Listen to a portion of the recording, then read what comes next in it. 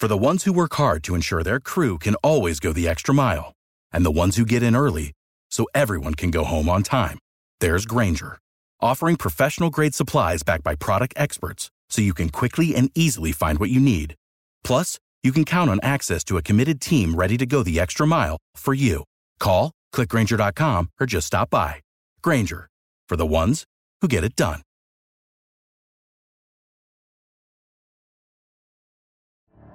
The Elevation with Stephen Furtick podcast was created with you in mind. This is a podcast for those feeling discouraged or needing guidance from God. Together in this podcast, we'll dive deep into Scripture, uncover the powerful truths that will help you rise above your limitations and embrace your full potential. We're here to equip you with the tools you need to conquer life's challenges. Listen to Elevation with Stephen Furtick every Sunday and Friday on the iHeartRadio app, Apple Podcasts, or wherever you get your podcasts.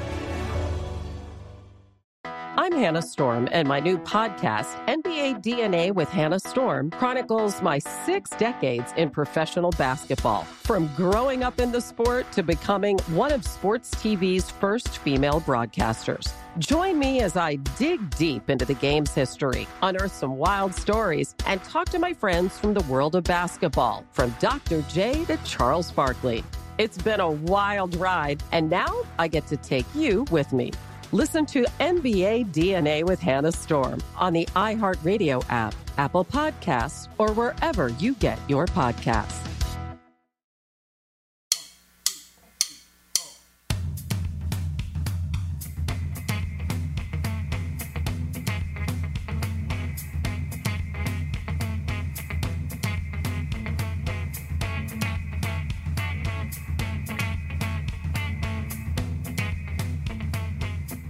Welcome into Long Shots, the world's #1 rated golf betting show here on VSiN and VSiN.com, the sports betting network. I'm Brady Cannon along with Wes Reynolds, and because it is the week of a major championship, we bring in the third member of the Long Shots crew. Matt Youmans is here in studio. He always makes a point to join us for the major championships. And gentlemen, let's begin with a quick look back at the Palmetto Championship. Garrick Higgo of South Africa wins it. This is a one-off event that replaced the Canadian Open this year. He earned his 4th Worldwide Tour win and his first on the PGA Tour. He trailed Chesson Hadley by 6 shots heading into the final round and won it by shooting 3 under par 68 to finish at 11 under for the championship. Wes, you're familiar with Higgo, as the world should be now on this young up-and-comer, because you landed on him earlier this season on the European Tour when he won in the Canary Islands. All of just 22 years old is Garrick Higgo, and youngest guy to win on the PGA Tour from South Africa since the greatest ever player in South Africa, Gary Player. He did play some college golf, actually, right here in Las Vegas at UNLV, but now has 7 worldwide professional wins, 3 on the European Tour. I did land on him, as you mentioned, for the Lopesan Open over in the Canary Islands, and didn't have the foresight like Matt Youmans did to the right of me in terms of going back to him on kind of a wide open course with not really a lot of rough, and that's what he saw at the Canary Islands. And all of a sudden, Garrick Higgo now has a 2-year exemption on the PGA Tour. This is a guy that was not yet a member of the PGA Tour, but now he has membership through the 2023 season. Chesson Hadley, of course. By the way, he did have that lead. Books, as far as I can measure, are not paying out Chesson Hadley tickets. Right. This week, like they did, of course, for Jon Rahm the week before at the Memorial. So no payout for Chesson Hadley, but it turned into a really good tournament, even though you had kind of not a lot of names on that leaderboard. Bo Van Pelt, first top 10 there in 6 years, made a late bogey that kind of cost him. Dustin Johnson, of course, made a triple bogey on the 16th. It's like, oh man, this guy is just sleepwalking. Well, all of a sudden he was right there off the lead, but it was Garrick Higgo that really kept it together. And sometimes when you win a tournament, when you make the least mistakes, and that was Garrick Higgo on Sunday. Yeah, you mentioned Dustin Johnson. He finished tied for 10th, his first top 10 finish since February, and he made that triple bogey on the 16th hole on Sunday. He also made a double bogey on the 18th hole on Friday. It was really just those 2 holes. Otherwise, he might have won this event. What did you guys think of his form? Is he back, Matt? No, I don't think DJ's back. No, not at all. It's going to take a lot more than that to proclaim the DJ's back. I really think sometimes we saw it with Tiger Woods. When you win the Masters, it makes you a year. And I think it takes the edge off a guy like DJ. Maybe he's starting to come back Brady. But unless I see him play really well this week at Torrey Pines, I'm not going to say DJ is back. As far as Garrick Higo goes, the reason I played him last week was what Wes talked about. His win in the Canary Islands, he went 27 under and won by 6 strokes. And that caught my attention. I knew he was a former UNLV player. And I said, well, I'm going to give this guy a shot. We talked about it last week. That was just going to be one of those long shot type of tournaments where the favorites were DJ and Koepka, and we figured they were going to be disinterested, right? With the U.S. Open on deck, what do DJ and Koepka care about the Palmetto Championship? They don't care necessarily, and I think Koepka cared so little about it, he missed the cut. He even said so. Yeah, and wanted to get out to Torrey Pines early. So last week was a chance to hunt for long shots, and I just got lucky with Garrick Higo. I still don't know how he won the tournament, Brady. Right. He shot 68, 69, 68, 68, and he's 6 strokes back going into Sunday. He only goes 3 under and somehow wins without even going to a playoff. It's really hard to fathom when you look at it, but I think it's because so many other guys at the top kind of choked and they fell like dominoes. Of course, Matt Youmans lands on Garrick Higo for his 6th outright winner of the season. And if you add up all of Wes Reynolds' European Tour wins in total for the Long Shots crew now, that is 14 outright winners in the last 24 weeks, and that's 3 straight weeks in a row with Kokrak, Cantlay, and then Garrick Higo with. Not a bad run. Yeah, absolutely. So Matt is kind of turning me into a Euro Tour across the pond specialist here because he has absolutely been nailing it on the PGA Tour this year. But hopefully we can all land on one this week. I think it's cyclical, Brady. Last year, I think you had the hot hand. You were picking a lot of winners. 2 years ago, Wes had the best golf handicapping year I've ever seen. Yeah, no, it really does come in waves. Yeah. And, hey, thankfully we keep it in the family here with the Long Shots crew one way or another. This is Long Shots, the world's #1 rated golf betting show here on VSiN and VSiN.com, the sports betting network. Brady Cannon, Wes Reynolds, and Matt Youmans with you as we near ever closer to the 121st United States Open Championship, getting underway at Torrey Pines Golf Course in gorgeous La Jolla, California. And it's time to dive in head first. Let's bring in our guest. It is the member guest segment, and we bring in Rick Gehman, a debutante here on Long Shots. He is the host of the First Cut podcast for CBS. He is also a part of the golf betting panel at Golf Digest. You can follow him online at rickrungood.com and on Twitter at rickrungood. Welcome to the program, Rick. Thank you for joining us. Yeah, of course. Thanks for having me. We've got quite the event on our hands this week. Yeah, we sure do. And, you know, there's really been a couple of different opinions on how to handicap this event. Can you use the past form for the Farmers Insurance Open in January, and will that translate over to what we have here for the U.S. Open in June?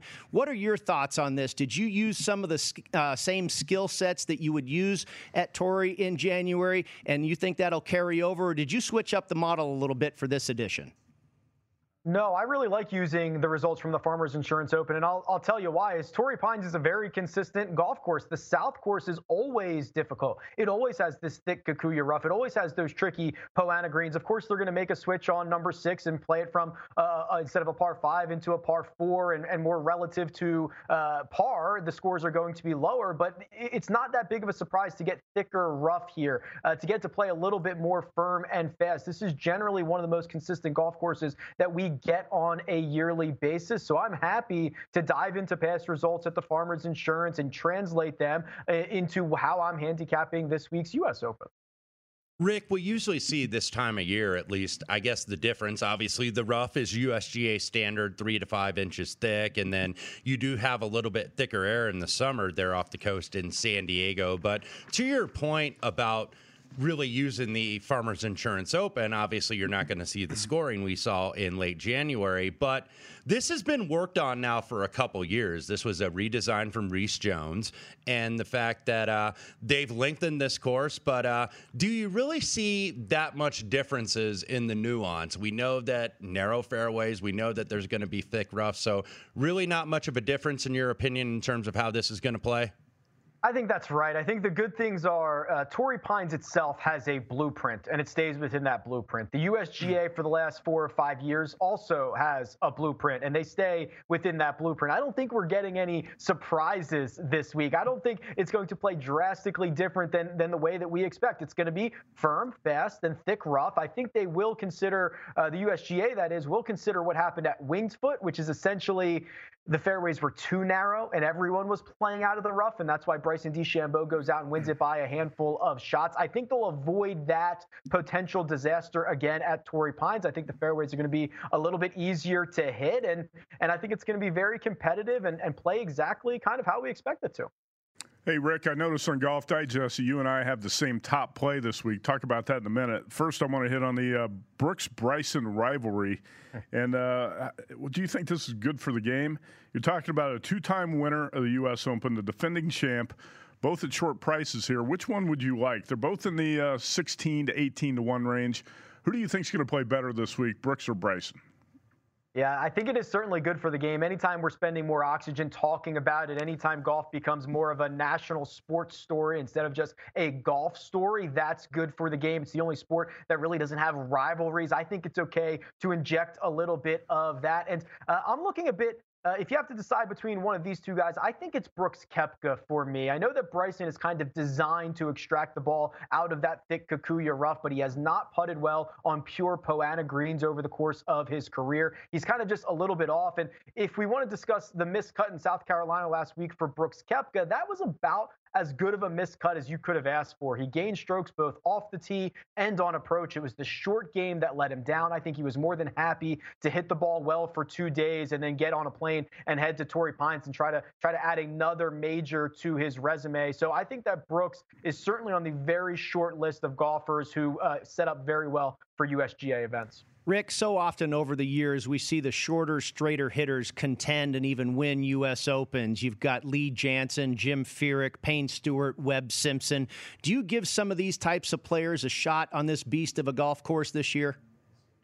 In short, no. I think that, they will make the fairways wider because of what happened at Winged Foot. But the issue is, even if you are still playing out of the fairway and you are a Brendan Todd or a Kevin Kisner, you're going to be hitting some long approach shots. And when you start hitting longer approach shots, your dispersion goes up. And if you are greenside off the green at Torrey and you're playing out of that Kikuyu rough, I mean, it's devastating. This strain of grass is so thick and so hardy, and you are at the mercy of whatever lie you are going to get. That's when it starts to become an issue. So if you are a shorter hitter, you better have a spectacular short game because you're going to be using it quite a bit during this national championship. So, Rick, then we'll transition to some longer hitters and guys that are always near the top in terms of strokes gained off the tee. And Jon Rahm, our tournament favorite, 10 to 1, 11 to 1, depending on your shop. Of course, comes out from the COVID quarantine after he had to withdraw from the Memorial after leading by 6 after round 3. And then, of course, there's the number 1 player in the world, Dustin Johnson. Last week was his first top 10 since Riviera.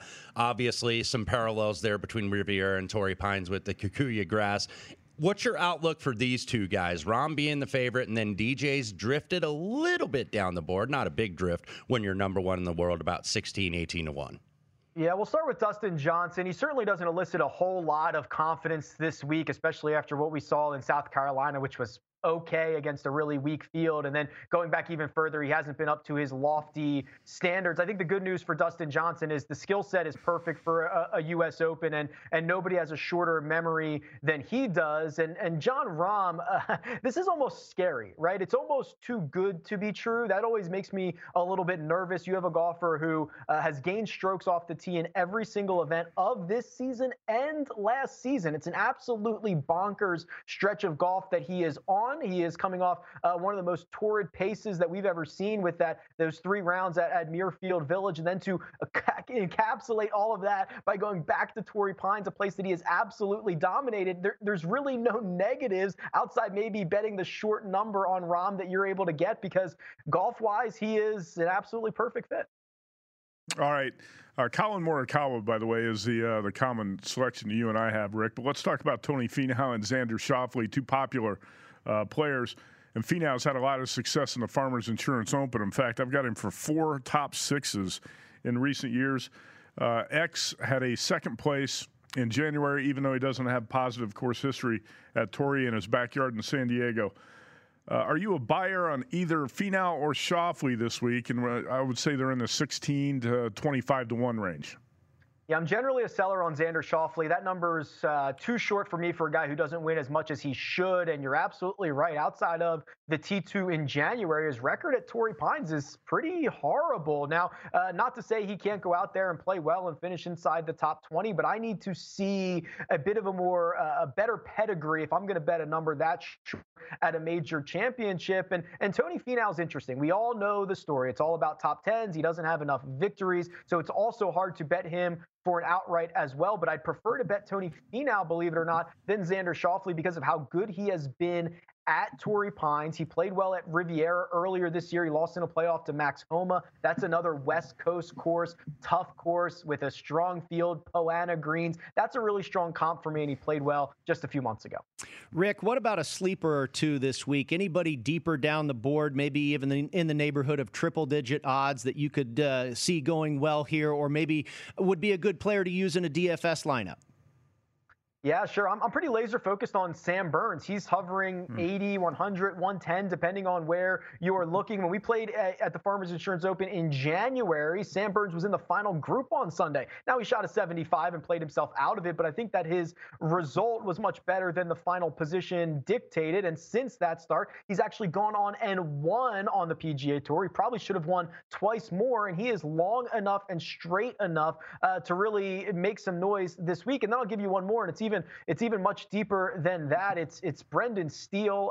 Steele has not missed a cut here in 2021 to this point. He is generally long-term a great ball striker, but he started to fix the putting recently. If he can marry his short-term putting with his longer-term ball striking, I think he can make noise at Torrey Pines this week. Rick, from a matchup standpoint, anybody you're looking to kind of pick on this week and fade maybe some of those guys we were talking about that are approach demons, but not necessarily big hitters on what's going to be about 7,700 yards with really thick air at Torrey Pines?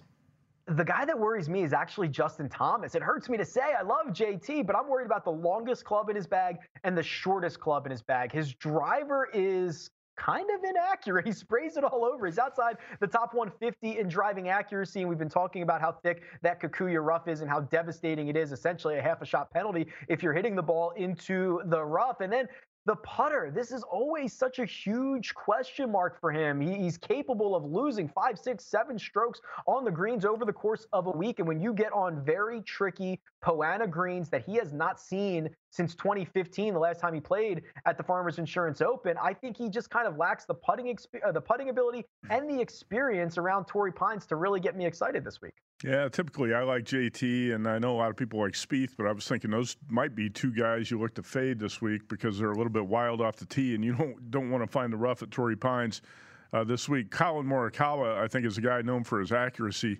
His iron play is as good as it gets. Now, Rick, I had him a couple weeks ago. He lost to Brady's guy, Patrick Cantlay, in a playoff. John Rahm should have won that tournament. But what do you like about Colin this week? He's the 2020 PGA champ up the coast in San Francisco. Yeah, almost everything. He is absolutely phenomenal from tee to green, no matter how you want to slice the metrics. Last 12 rounds, 24, 36. He is one of the best tee to green players that we have on planet Earth. And the question is going to be the putter. But gentlemen, the question's always been the putter, and here we are 4 wins later in his career. He already has a major championship on the resume. He's been able to putt well enough to figure it out. He's got 2 more playoff losses. I mean, this guy could very easily have 6 victories already, and I want a prolific winner, a guy that has major championship experience, a guy that is not going to melt underneath the circumstances, and Colin Morikawa certainly checks off all the boxes for me this week. He is Rick Gehman. You can follow him on Twitter at RickRunGood. And Rick, I want to talk about another golfer that seems to be under the radar that nobody's talking about. He's a former U.S. Open winner. And if you look at his statistics, he really flies off the page, and that's Webb Simpson. Now, he had to withdraw from the Wells Fargo, kind of his home tournament there. He's a member at Quail Hollow, and he was very disappointed, had pain in his neck that he had to pull out of the tournament. And we haven't seen him since the PGA Championship, where he played pretty well. But if you look at how this this guy, we kind of put him in that category of a shorter hitter and whatnot, but he played very well at Bethpage Black, played very well at Winged Foot, finished 8th there in 2020 in that U.S. Open. I mean, he's really been great in especially that major, and even has played well the last couple of years at Augusta, which I think is a course that kind of correlates a little bit to Torrey Pines. What are your thoughts on Webb Simpson? I saw him at 50-1, and I saw him take some hits here in town, down to 40-1 now. I'm glad you brought up Augusta National. The November version, that was a wet, soggy Augusta National. He should not have been able to finish on the first page of the leaderboard there. So I think we are now past the point of saying these are the 5 or 6 courses a year that Webb Simpson is going to excel on. I think we're past, because the truth of the matter is when those guys step off the tee box, Webb Simpson is one of the best players on the PGA Tour. I'm talking from fairway through green, because his approach is so strong, his short game is great, and he has the ability to get scorching hot with the putter. So I'm with you. I'm generally a buyer on Webb Simpson, especially when we see numbers this long on him. He's a proven winner, a major champion, and there is no course that he cannot play well on anymore. Rick, got about 90 seconds left. I know you were very high on Colin Morikawa, so let's go ahead and put him in the foursome and reserve a spot for the defending PGA champion. But if you've got a foursome this week in terms of outrights, who's in that group for you? Yeah, so I'll spread it out. I'll go Brooks Koepka down lower at the board, match him up with Colin Morikawa. I'll give you one guy in the middle. It's Shane Lowry. It is about to defend his Open Championship title from 2 years ago. He'll do that next month. He's been piling up great results at very difficult courses on the PGA Tour. We just saw him finish inside the top 10 at the PGA Championship. He's playing great right now. And then I am going to round it out with my guy. I'm going to round it out with Sam Burns. This gives me an opportunity to create a well-balanced card with a couple of real high upside win equity golfers, a guy in the middle who's playing well, striking it, and then Sam Burns, of course, rounds it out as a guy who certainly has all the skills in the world to win this golf tournament and really any tournament on the PGA Tour. Great stuff, Rick. Thank you so much for joining us here on Long Shots, and enjoy the U.S. Open, my friend. Thank you, guys. All right, that is Rick Gehman. Again, check him out at rickrungood.com and follow him on Twitter at rickrungood. And you were looking at that Golf Digest panel. He landed on Morikawa. You've got Morikawa in pocket as well? Yeah, I had somebody ask me the other day, if you could bet one player, just one guy to win this tournament, who would it be, regardless of the odds? And I said Morikawa. And, he's a 25-1. I like the price as well. Wes, I thought he brought up a good guy that you can put in a DFS lineup, or maybe even a long shot or a top 20, that type of thing. Brandon Steele. Mm-hmm. He is always really good in total driving. And I think that's one of the most important stats here at Torrey Pines. Yeah, absolutely. And he starts off the year. He's kind of a West Coast specialist, yes. Brady. He wins in Hawaii, always plays well at the Bob Hope, all the California events. Of course, he is based out there. So Brendan Manisteel, certainly a guy you could look at the top 20, top 30 if you have a DraftKings, top 40. I think he's a guy that definitely makes the cut. I almost went to Koepka, but I did not add him to my card. I was grinding hard on Koepka and a couple other guys yesterday. I did not add Koepka, but I am on Shane Lowry, so we match up on that one. I was able to get Lowry at 80-1. He's now going off at about 50-1. We'll see if he continues his hot play on tough, long, difficult golf courses, the Irishman, and the defending Open champion, Shane Lowry. We're just getting started here on Long Shots. Next up, we continue the member guest segment with Nick Bogdanovich right here on VSiN.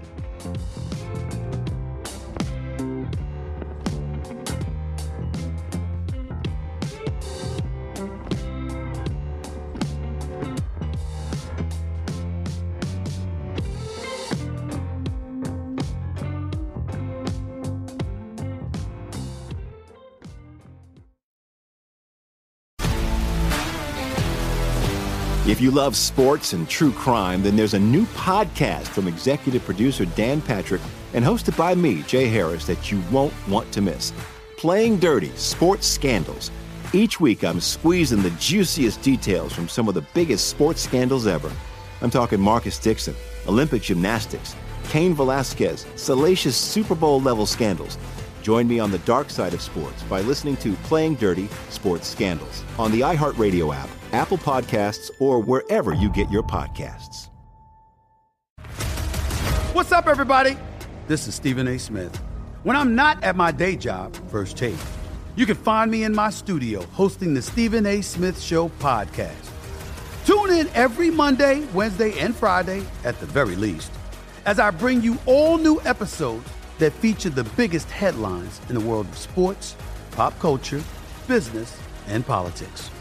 You'll hear my unfiltered opinions on those nauseating Cowboy fans, the chaos in Washington, D.C., and trending topics on social media, as well as my straight-shooter interviews with top celebrities and game changers.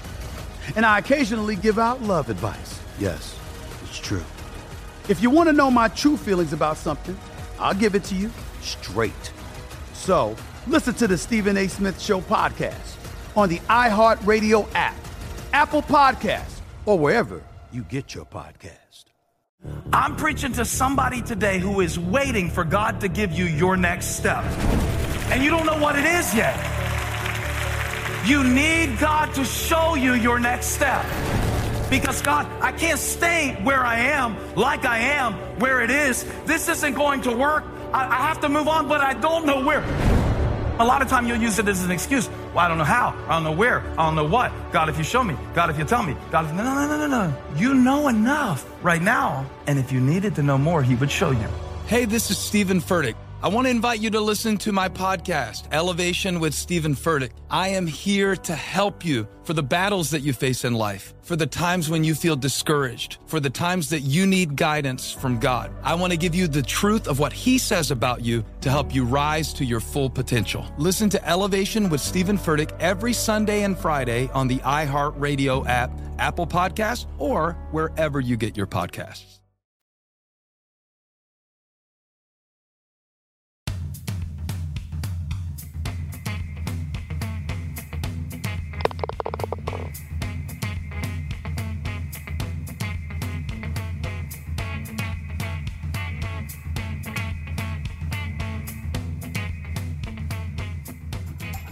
Because it is a major championship, we up the ante and we bring two guests onto the program. We like to have a voice from both sides of the counter. Of course, we just had Rick Gehman from the handicapper side, and now we bring in Nick Bogdanovich from the other side of the counter. He is the director of trading at William Hill US. And Nick, thank you for joining us. And before I get into the analysis of your side of the window, you've played Torrey Pines before, and I want to know about this golf course and your experience there. Are you throwing out all the shorter, straighter hitters this week, Nick, and you figure it's going to be a bomber's paradise here in La Jolla, California?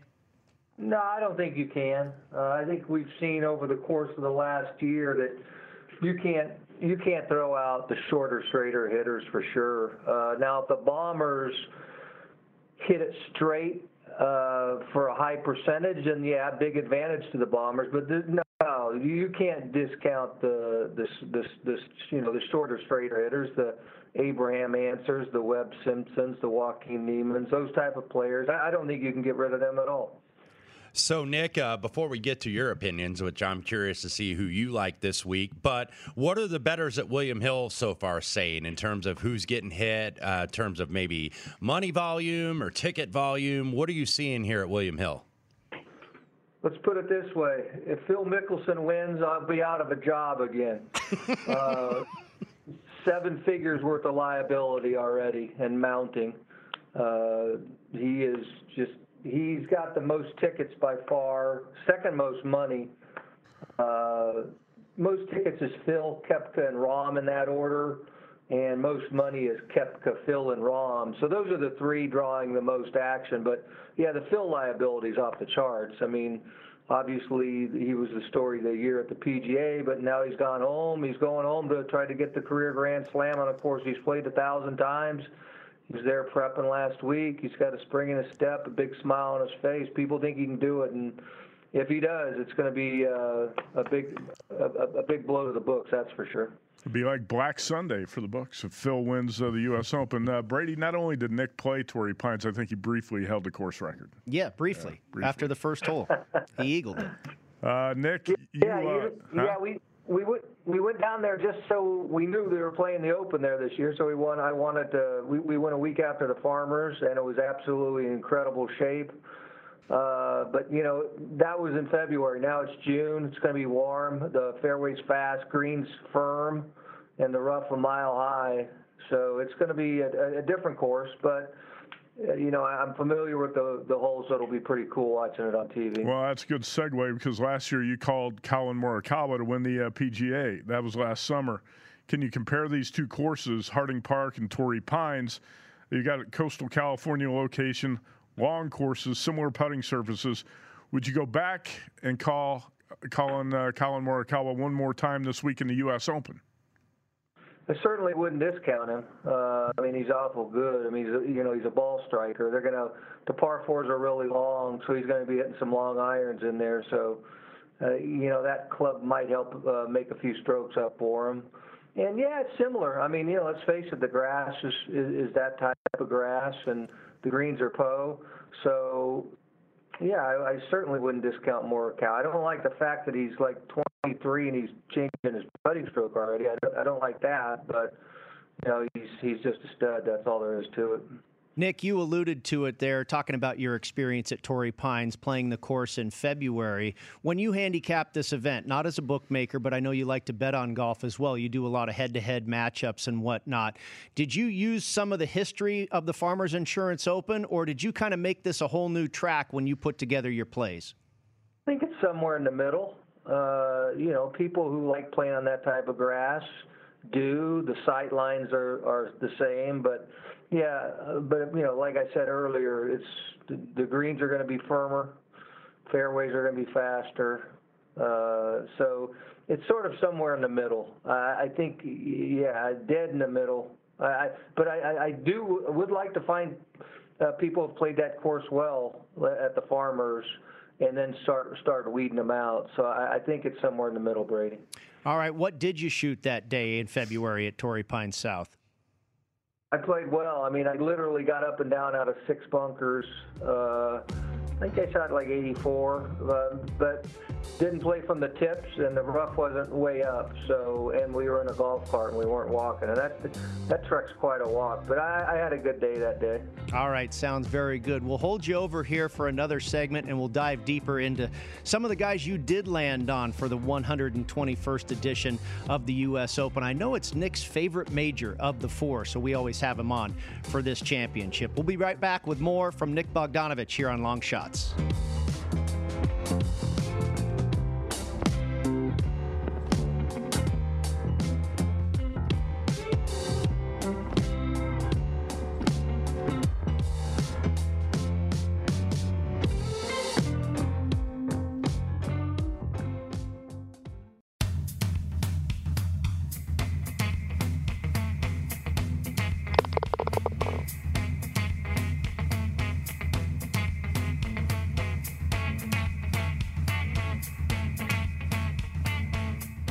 Welcome back to Long Shots. Brady Cannon, Wes Reynolds, and Matt Youmans with you, and we are joined by Nick Bogdanovich, the Director of Trading at William Hill U.S., and thank you for sticking around, Nick. We were talking about your affinity for the head-to-head matchups in all golf tournaments, and especially the majors where you've had success.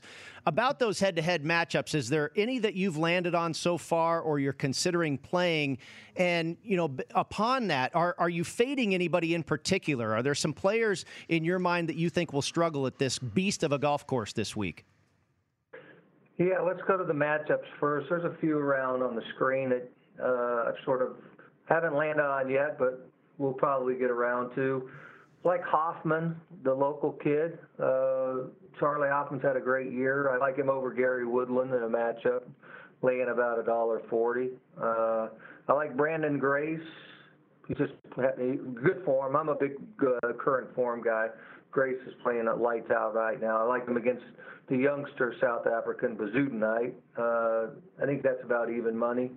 And speaking of fading, I just got to fade Phil. I just can't see how he turns in 2 big performances in a row. So I like Adam Scott a little over Phil, like at minus $1.40. So, and there's a bunch more. There's literally hundreds of matchups anywhere you look, but those are 3 that I caught my eye right out of the gate.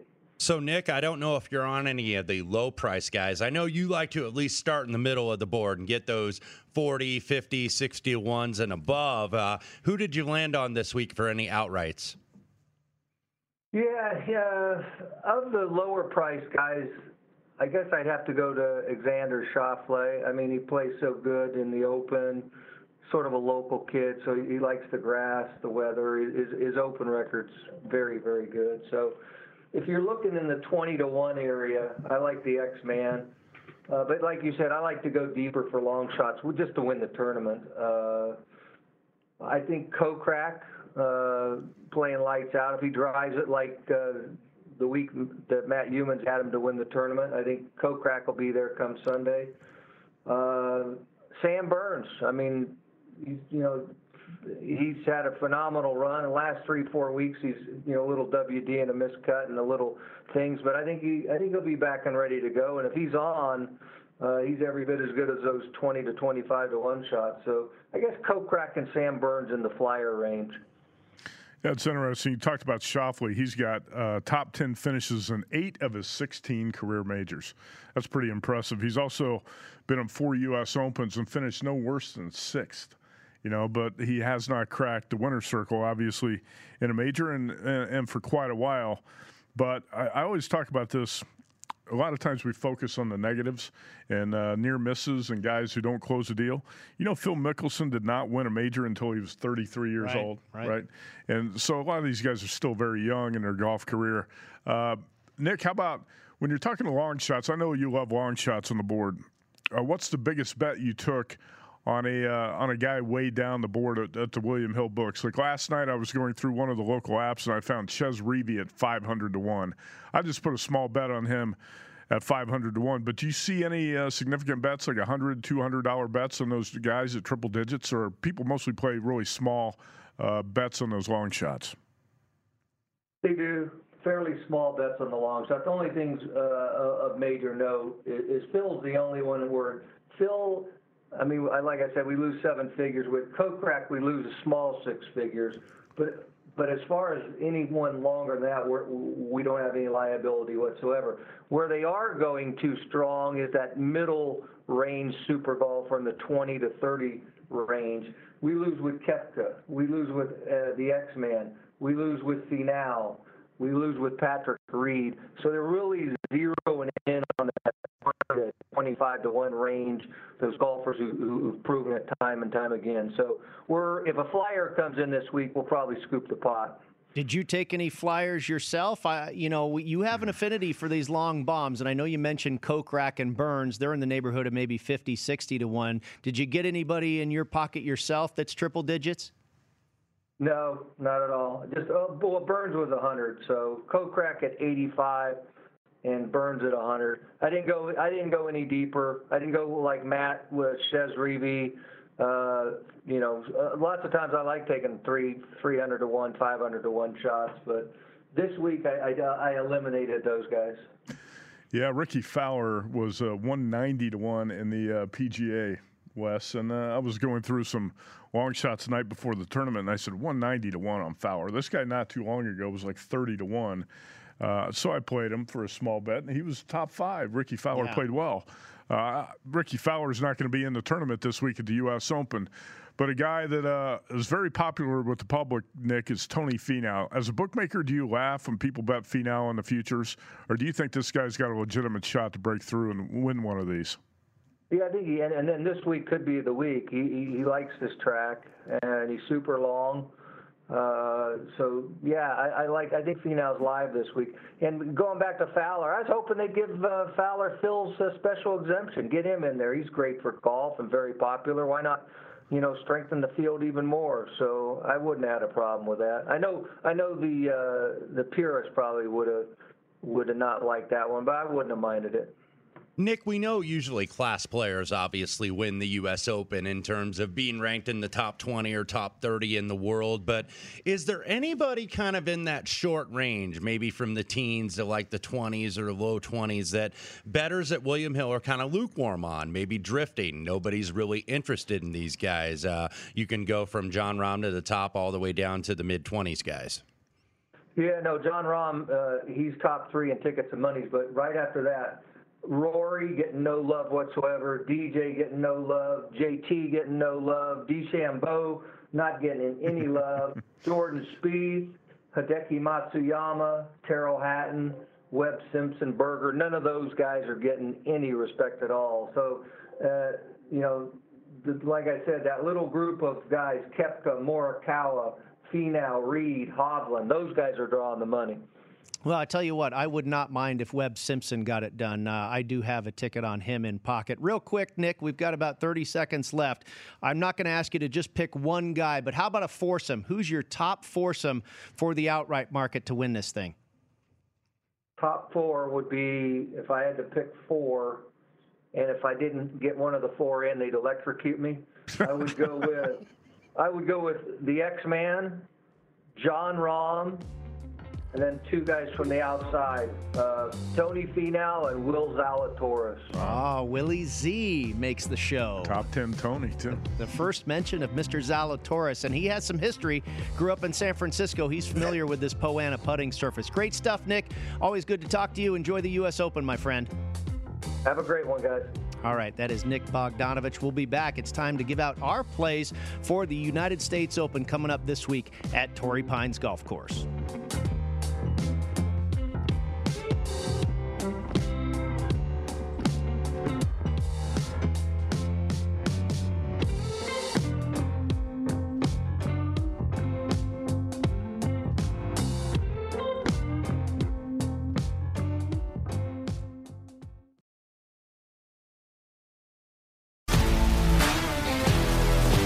If you love sports and true crime, then there's a new podcast from executive producer Dan Patrick and hosted by me, Jay Harris, that you won't want to miss.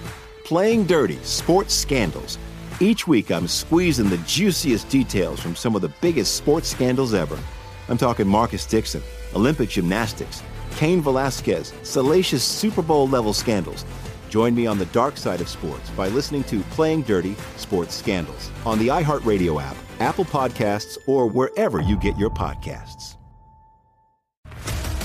What's up, everybody? This is Stephen A. Smith. When I'm not at my day job, First Take, you can find me in my studio hosting the Stephen A. Smith Show podcast. Tune in every Monday, Wednesday, and Friday, at the very least, as I bring you all new episodes that feature the biggest headlines in the world of sports, pop culture, business, and politics. You'll hear my unfiltered opinions on those nauseating Cowboy fans, the chaos in Washington, D.C., and trending topics on social media, as well as my straight shooter interviews with top celebrities and game changers. And I occasionally give out love advice. Yes, it's true. If you want to know my true feelings about something, I'll give it to you straight. So listen to the Stephen A. Smith Show podcast on the iHeartRadio app, Apple Podcasts, or wherever you get your podcast. I'm preaching to somebody today who is waiting for God to give you your next step. And you don't know what it is yet. You need God to show you your next step. Because God, I can't stay where I am, like I am, where it is. This isn't going to work. I have to move on, but I don't know where. A lot of time you'll use it as an excuse. Well, I don't know how. I don't know where. I don't know what. God, if you show me. God, if you tell me. God, if... No. You know enough right now. And if you needed to know more, he would show you. Hey, this is Stephen Furtick. I want to invite you to listen to my podcast, Elevation with Stephen Furtick. I am here to help you for the battles that you face in life, for the times when you feel discouraged, for the times that you need guidance from God. I want to give you the truth of what he says about you to help you rise to your full potential. Listen to Elevation with Stephen Furtick every Sunday and Friday on the iHeartRadio app, Apple Podcasts, or wherever you get your podcasts.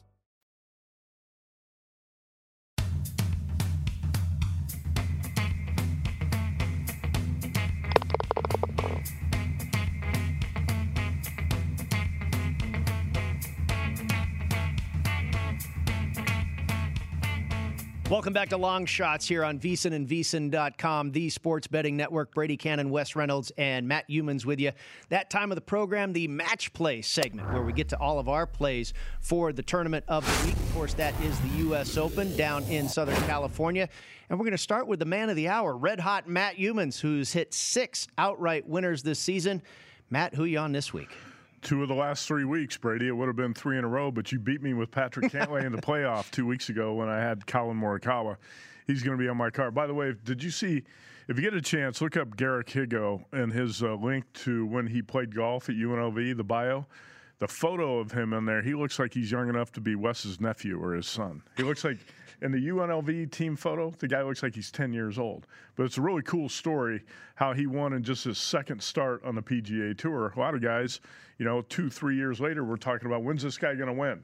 Higo gets it in his second PGA start. All right, Collin Morikawa has been another young gun who's had a lot of success early in his career. He won the PGA last year. He's my top play this week. 25-1. That's a better price than I thought I was going to get on Morikawa. A little bit surprised. I actually think you might even find slightly better than that at Circus Sports today, the way Jeff Davis adjusts those constantly. Morikawa, what I like about him, I think accuracy is going to be a big deal here at Torrey Pines. You got to avoid the rough. And that's why I think Bryson DeChambeau is going to find trouble. Guys like JT and Jordan Spieth might find some trouble off the tee. Morikawa, if he can play fairways and greens, has got a great shot because his iron play is as good as it gets. And he ranks first on the PGA Tour in greens and regulation percentage at about 72%. He also strokes gained tee to green, 1.96. He's first on the PGA Tour. A lot of things about Morikawa I like. He's in pretty good form as well. And Brady, as you've mentioned before, he just won up the California coast on a similar course last year. We got his first major win, so he's not going to be intimidated by the stage. I think Morikawa was a good play this week at 25-1. I went ahead and bet Xander Schauffele. I kind of feel like I've donated more money on Schauffele than Mackenzie Scott's donated in the past year or so. But Schauffele won for me a few times early in his career. He's in a drought. He's going to break out of it eventually. You got peaks and valleys in your career, and Schauffele's knocking on the door. One of these days, he's going to knock it down. 16-1 is not a great price, but I've got Schauffele on a couple other tickets as well, including that top 10 you see there at plus 160. There are so many things about Schauffele that I think are positives, and I talked about his worst finish in 4 U.S. Opens is 6th.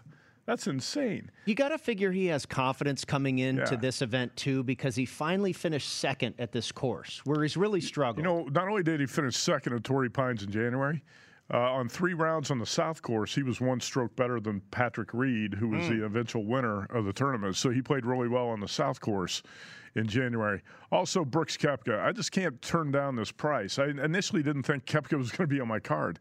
But when he gets as high as 19-1, and a guy, if you look at cumulative scores in the majors in the past 4 years, he crushes the competition.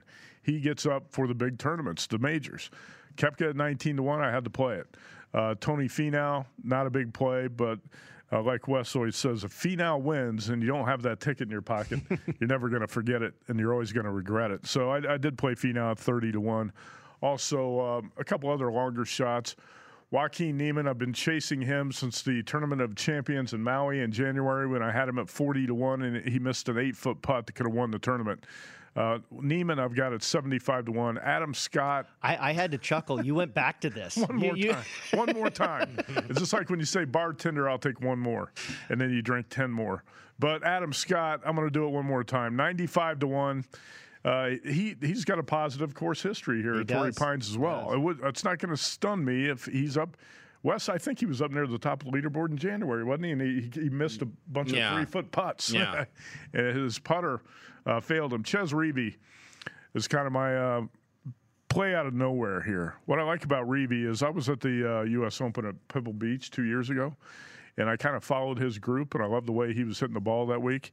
Reavie actually tied for 3rd at Pebble Beach, and he's got the hot hand right now. He's playing really well. So I bet Chez Reavie at 500-1. That's not a big bet. To be honest, I put $15 on it to win $7,500. There you go. I don't think he's going to win. There's nothing wrong with the payout, man. I don't think he's going to win, but I also bet Reavie top 10 at 20-1 odds. So if he's up on the leaderboard, I can get something out of that. So I got Morikawa top 10 at plus 250, Schauffele top 10 plus 160, Chez Reavie top 10, 20-1, Tony Finau. I decided to play him instead of top 10. I decided to play him top 20 at plus 105. I've got Koepka even money over DeChambeau head-to-head, and Mickelson over Westwood. I don't expect great things out of Phil this week, But he is focused. You see, he turned off his phone, turned off Twitter. I'm not sure Wes could ever do that. And I can do it, believe me. He's fully focused on the tournament this week. And Lee Westwood just spent a week in Vegas getting married. Probably one of the worst decisions you could ever make. And you got to wonder about his focus this week. So I'm going to play Mickelson over Westwood head-to-head. All right, very good. You and I certainly match up on a couple of those. I am on Tony Finau as well. I almost got to Koepka, but I couldn't pull the trigger. Wes, let's get to your plays for this week. Okay, I'm rarely on the tournament favorite, and I always bust you guys if you guys are, so you can go ahead and bust me this week. Jon Rahm, 11-1. Look, he had to withdraw from the Memorial, but that was a field that had 11 of the top 15 players in the world, and he laid it down, and he laid the smackdown on those guys. So I also think he's got a little fire up his keister a little bit too, because we live in this environment now where it's like kill first, ask questions later. They're like, why aren't you vaccinated? And it turns out he had his first dose of the vaccine.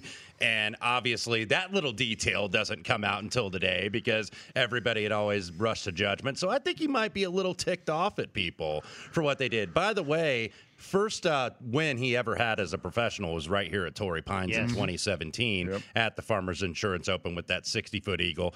Dustin Johnson, I'm going to try to buy on the drift like I did last year at the Travelers, although that was a bigger price.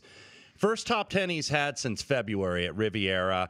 And I also just think that he doesn't really have good forms at Torrey Pines, which is why he's drifted up because of the fact that he's usually coming back from the Middle East. Keep in mind, in January, usually plays in Saudi Arabia or Dubai and Abu Dhabi. So he always has that week where he kind of throws a real bad tournament. It's more often than not at Torrey Pines. Usually his money at Pebble Beach or at Riviera. So DJ 18-1, Xander Schauffele for the same reasons Matt mentioned, 20-1. Never finished outside the top 6 in 4 U.S. Open appearances.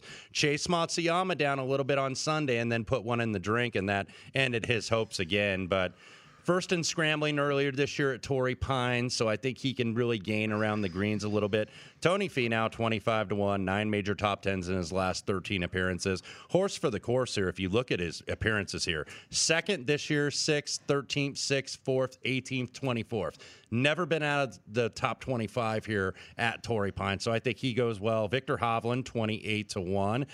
Prefers the West Coast seemingly to the other parts of the country. He was really the only one, if you remember when Reed won this event going away by 5 strokes earlier this year at the Farmers, he was the only one to try to kind of go get Reed. Wasn't it at Pebble Beach, too, when he was an amateur, that he played really well in the U.S. Open there? This guy definitely, to your point about the West Coast, he seems to like the Poa annua. Yeah, he absolutely does. And he's a guy that's a little shaky with the putter like Morikawa, too, but a lot of young players are. Scotty Scheffler, 54-1.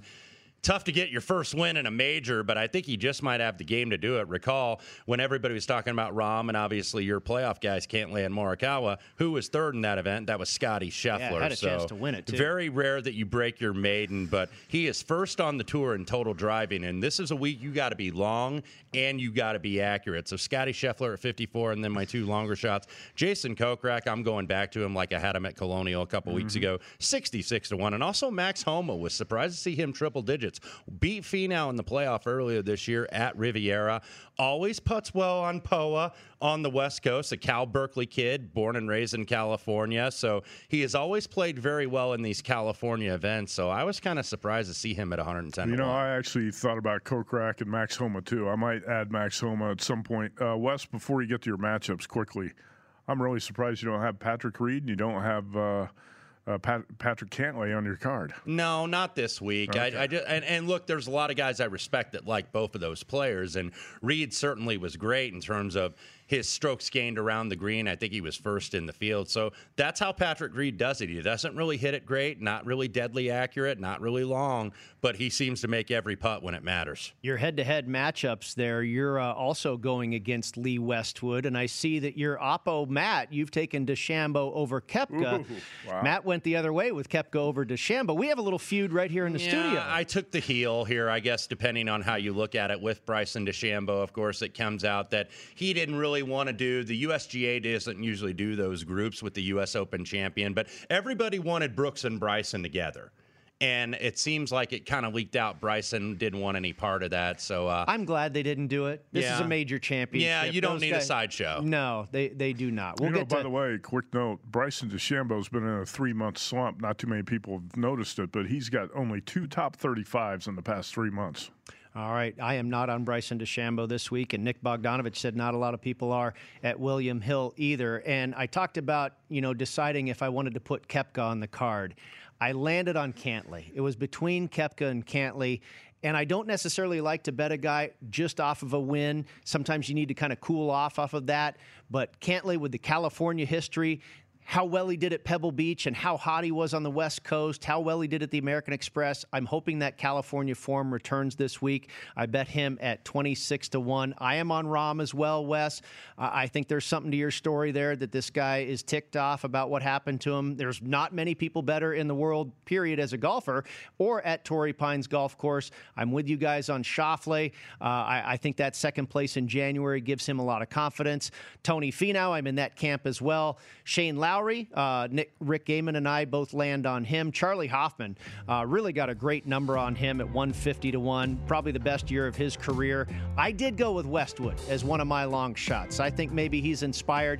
You remember, this guy made the turn in 2008 as the leader before Tiger Woods took that U.S. Open many years ago. And then also Webb Simpson. I have a good feeling about Webb Simpson, one of my stronger picks, I think, for the United States Open. Hope you enjoyed Long Shots. Next week, it's the Travelers Championship, and Chris Felica of ESPN will join us to break it down. Enjoy the U.S. Open, everybody.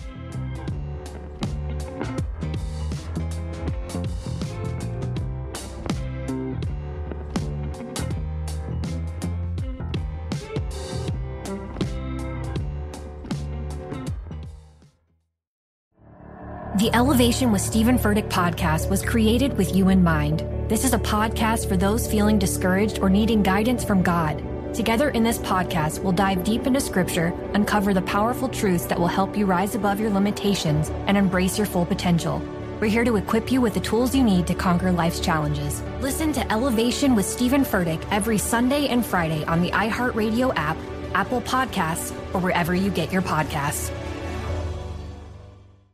I'm Hannah Storm, and my new podcast, NBA DNA with Hannah Storm, chronicles my 6 decades in professional basketball. From growing up in the sport to becoming one of sports TV's first female broadcasters. Join me as I dig deep into the game's history, unearth some wild stories, and talk to my friends from the world of basketball, from Dr. J to Charles Barkley. It's been a wild ride, and now I get to take you with me. Listen to NBA DNA with Hannah Storm on the iHeartRadio app, Apple Podcasts, or wherever you get your podcasts. More Than a Movie is back with Season 2. I'm your host, Alex Fumero, and each week I'm going to talk to the people behind your favorite movies. From The Godfather, Andy Garcia. He has the smarts of Vito, the temper of Sonny, the warmth of Fredo, and the coldness of Michael. To the legend behind La Bamba, Lou Diamond Phillips. When I walked in, I didn't think I had a shot at Richie because John Stamos' picture was already up on the wall. Listen to More Than a Movie on the iHeartRadio app, Apple Podcasts, or wherever you get your podcasts.